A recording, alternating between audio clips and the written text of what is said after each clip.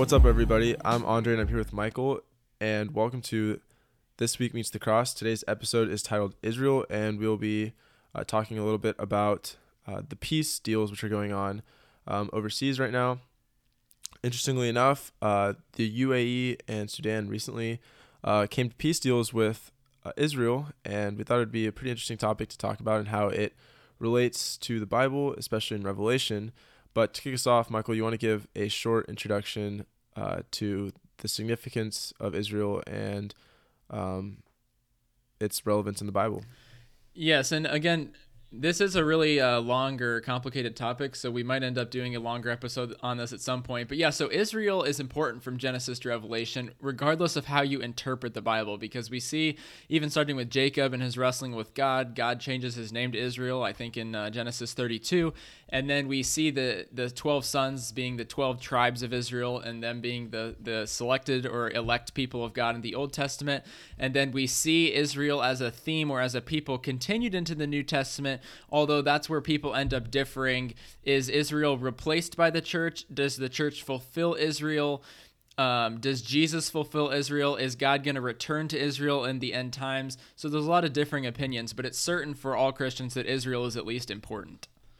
Thanks, man. That's a really good intro for us. And speaking more along the lines of what's going on today, I know that there's a lot of debates over what the actual significance or relevance of modern day Israel is to what is talked about in Revelation. You want to talk a little bit about the different points of view and how it might be significant to today?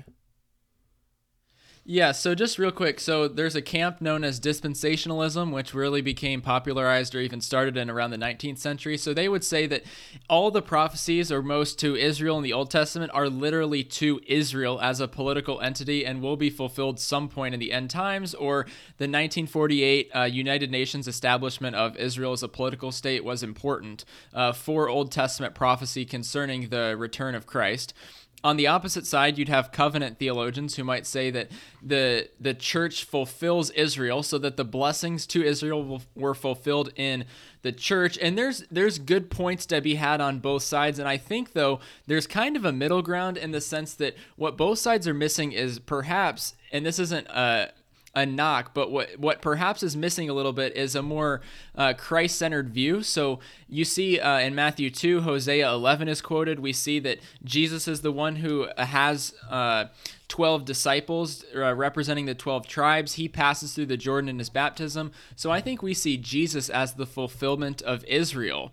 And as a result, all of the promises to Israel are coming true in Christ. So in the sense of there being a future for Israel, I think that we see in Galatians 3 that the true seed of Abraham is singular, and that's Jesus. And so that we're Jewish in the sense that we are in Christ. We're hidden in Christ, like Paul tells us in Colossians. So the future of Israel belongs to Jesus, and if you're in Christ, you are part of that seed. So in terms of politics today, the reason that we want to support Israel, although not support unbiblical or bad policies or everything going on, the reason to support them is because Israel is like the continuation of Judaism.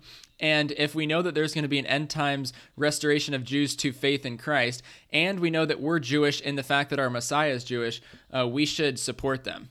We can't be Christian and be against Jewish people or the land.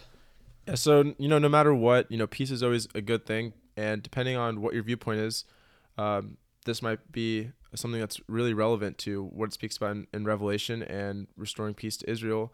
Although, just like you said, potentially we need to think of it more of a lens of being redeemed through Christ and in Christ, and not so much put our hope in political happenings when it comes to peace deals or whatever. But I always enjoy having these conversations with you, man, and always learn a lot when you talk about dispensationalism and those topics when it comes to Israel or Revelation or end times.